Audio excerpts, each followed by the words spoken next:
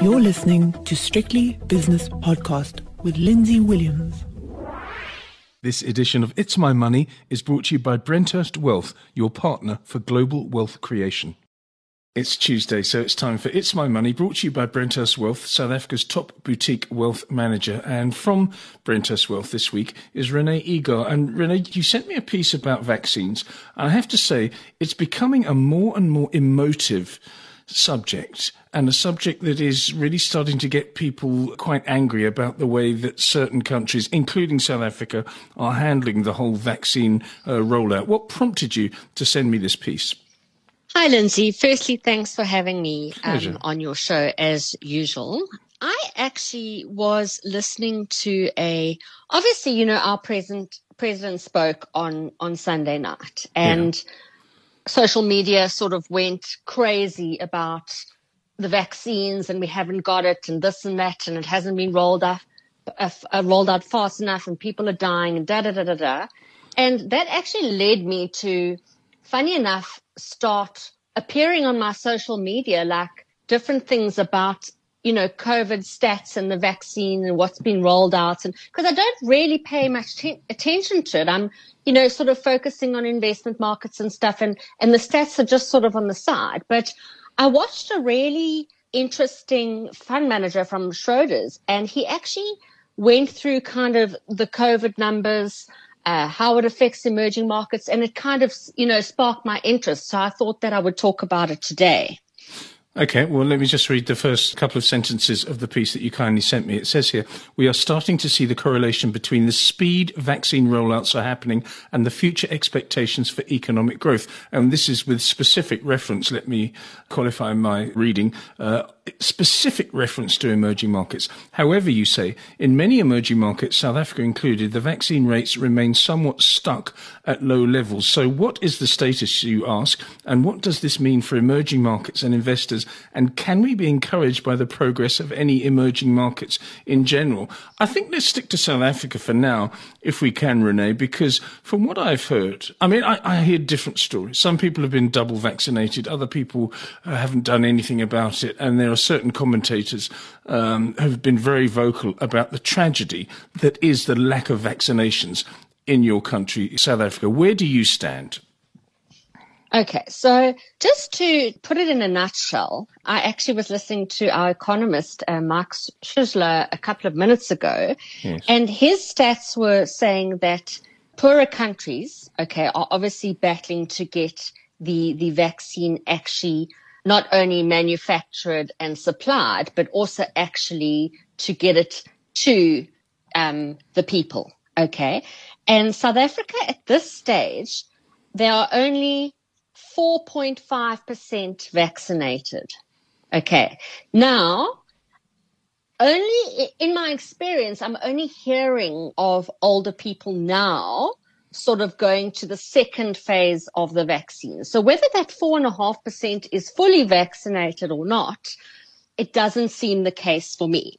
But I can honestly bet it down to a function of supply. And basically, we haven't been able to get the vaccine fast enough. It's been a very, very slow output compared to developed markets. So the US, for example, they've been able to hoard vaccines from many suppliers around the world. So they almost have like an oversupply. And another stat that our economist gave me this morning was that by weekend, nearly 3.1 billion vaccines of the 4 billion manufactured would be basically given, Yes. And in total, this means that the world is only about 15% fully vaccinated by now. And that skews the whole thing because you're looking at the US and the UK and all these big countries that have, the bulk of the vaccinations that have happened there.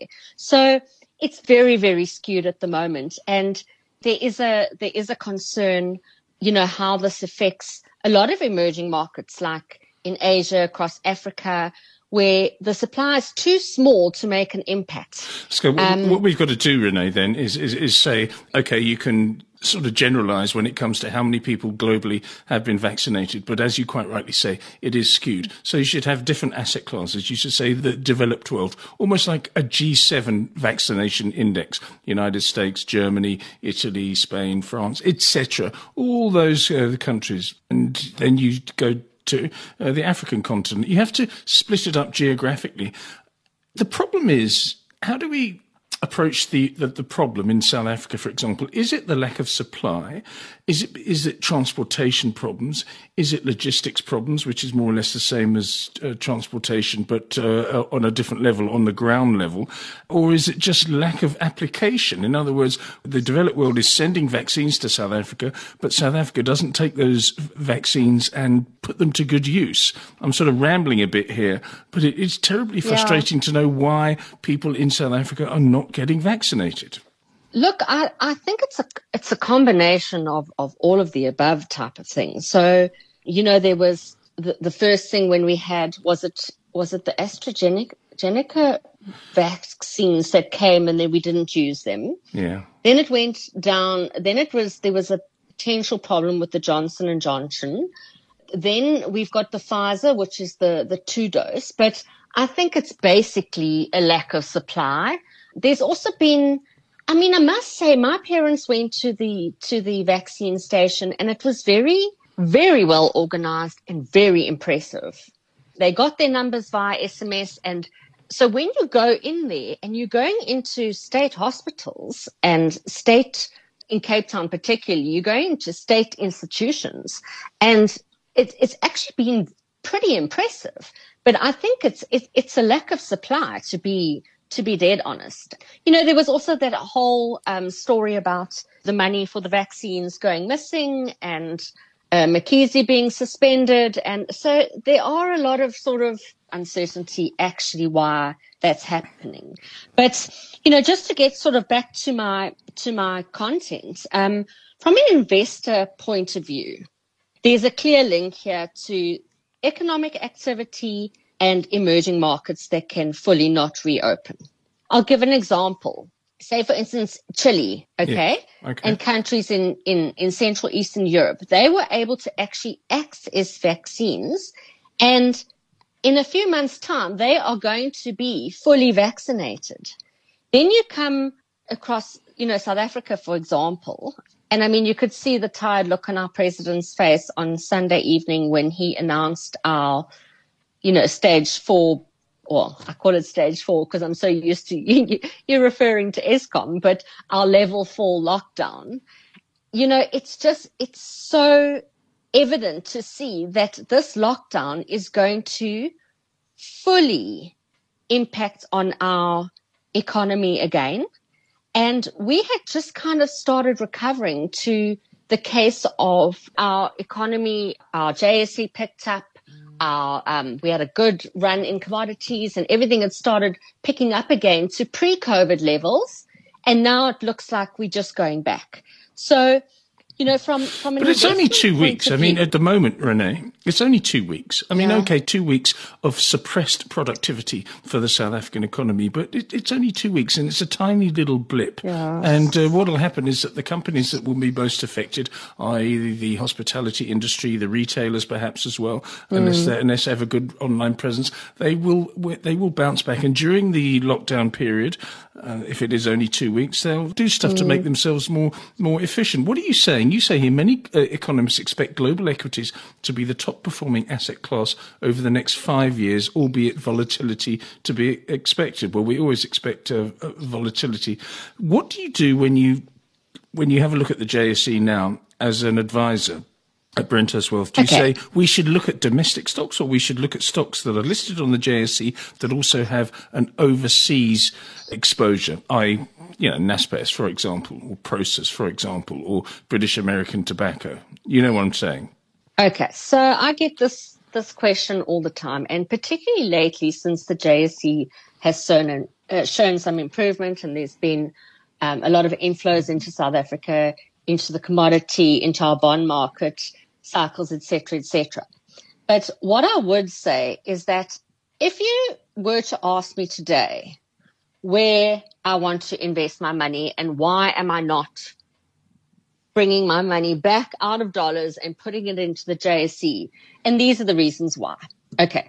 Firstly, we obviously get a lot of intel from economists and from fund managers and globally, from a global point of view. And they definitely have got the view that offshore, in other words, global equities, over the next 5 years will definitely be the place to be invested. And the world in general, interest rates are going to remain lower for longer. Yeah. Okay, so offshore definitely still a thing.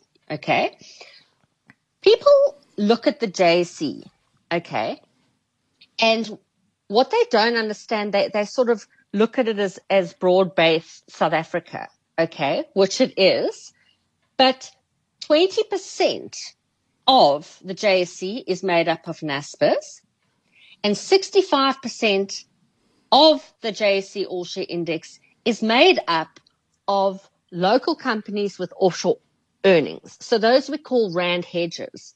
So my question is, why would you want to go into let's call it a limited selection of offshore investments when your scope directly offshore is so much bigger? So South Africa makes up less than 1% of the world economy, and it's shrinking by the day. There are lots of companies that are actually delisting from the JSE. Right. So I don't believe. I would rather have my money directly offshore because I can invest in a lot more different sectors. So, it's not to say that, we're negative South Africa and things like that. It's from an opportunity point of view. And, forget about, everyone's the Rand. But the bottom line is whatever happens with the Rand is a bonus. And you're looking for that offshore growth in dollar terms. So, for example, if you look at your whole portfolio, you forget that you've got, I don't know, let's call it 6 million, 7 million Rand invested in your property. That's in South Africa. That's not growing. You've got pockets in the Western Cape where it grows, but other than that, your property's not growing. And then you've got your pension fund, which is 70% stuck in SA anyway. And then you've got the opportunity of offshore. So you just have to look at it all from a proper allocation point of view. And I think the important thing to note is that this commodity cycle that is currently happening, it's not going to be a long-term thing. It's going to be maybe 2 to 3 years, and then the Rand might decline or maybe fall out of bed altogether. Not fall out of bed, but certainly history dictates that the Rand does weaken over time. I mean, at the moment, obviously, the interest rate differential and inflation differential has narrowed somewhat between ourselves and the United States of America and other developed economies. But on the other hand, the Rand will, this is what I'm saying. This is not a Brentos comment. This is a Lindsay Williams comment. The Rand will probably deteriorate over the next few years, despite the fact it's done very well recently. Are we using the pandemic, the global health crisis, as I prefer to call it? Are we using the GHC as yet another excuse to diversify? Because we don't really need diversification excuses in South Africa, do we? It's made sense over the years, in fact, even over the decades. I think people are emotional, okay? They look at what's in the media and they on the phone and they apply it directly to their portfolios. So, South Africa has recovered to pre-COVID levels, but in the last 30 years, the Rand has had 7 positive years. That's a quarter. So long term, you have to ask yourself, would you rather own Rands or dollars?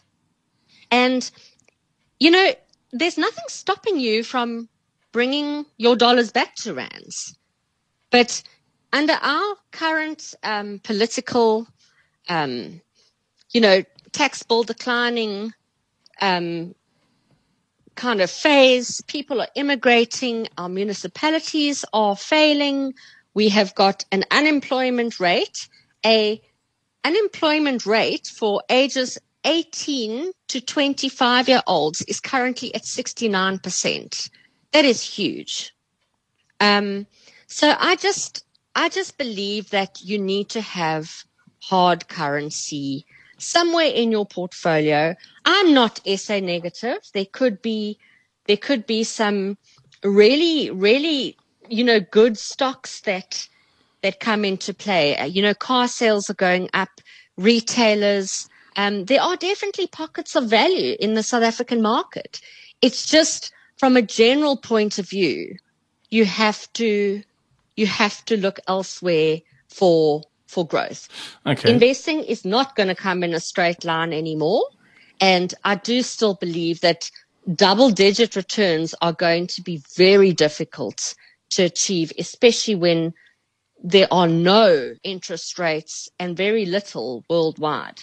The way I look at it is like this, Renee. Your base case is obviously cast in stone, and it has been very successful over the years at Brenthurst and all sorts of other fund managers as well, wealth managers as well. But what you have to do, I think, is have a look at certain South African stocks and say, okay, well, my core position is overseas. But on the other hand, there are certain South African stocks that are going to benefit from the eventual release from lockdown and the release from the global health crisis, and just have a look at those as well. So little stocks that are, not little, but certain stocks or companies that are orbiting your core position.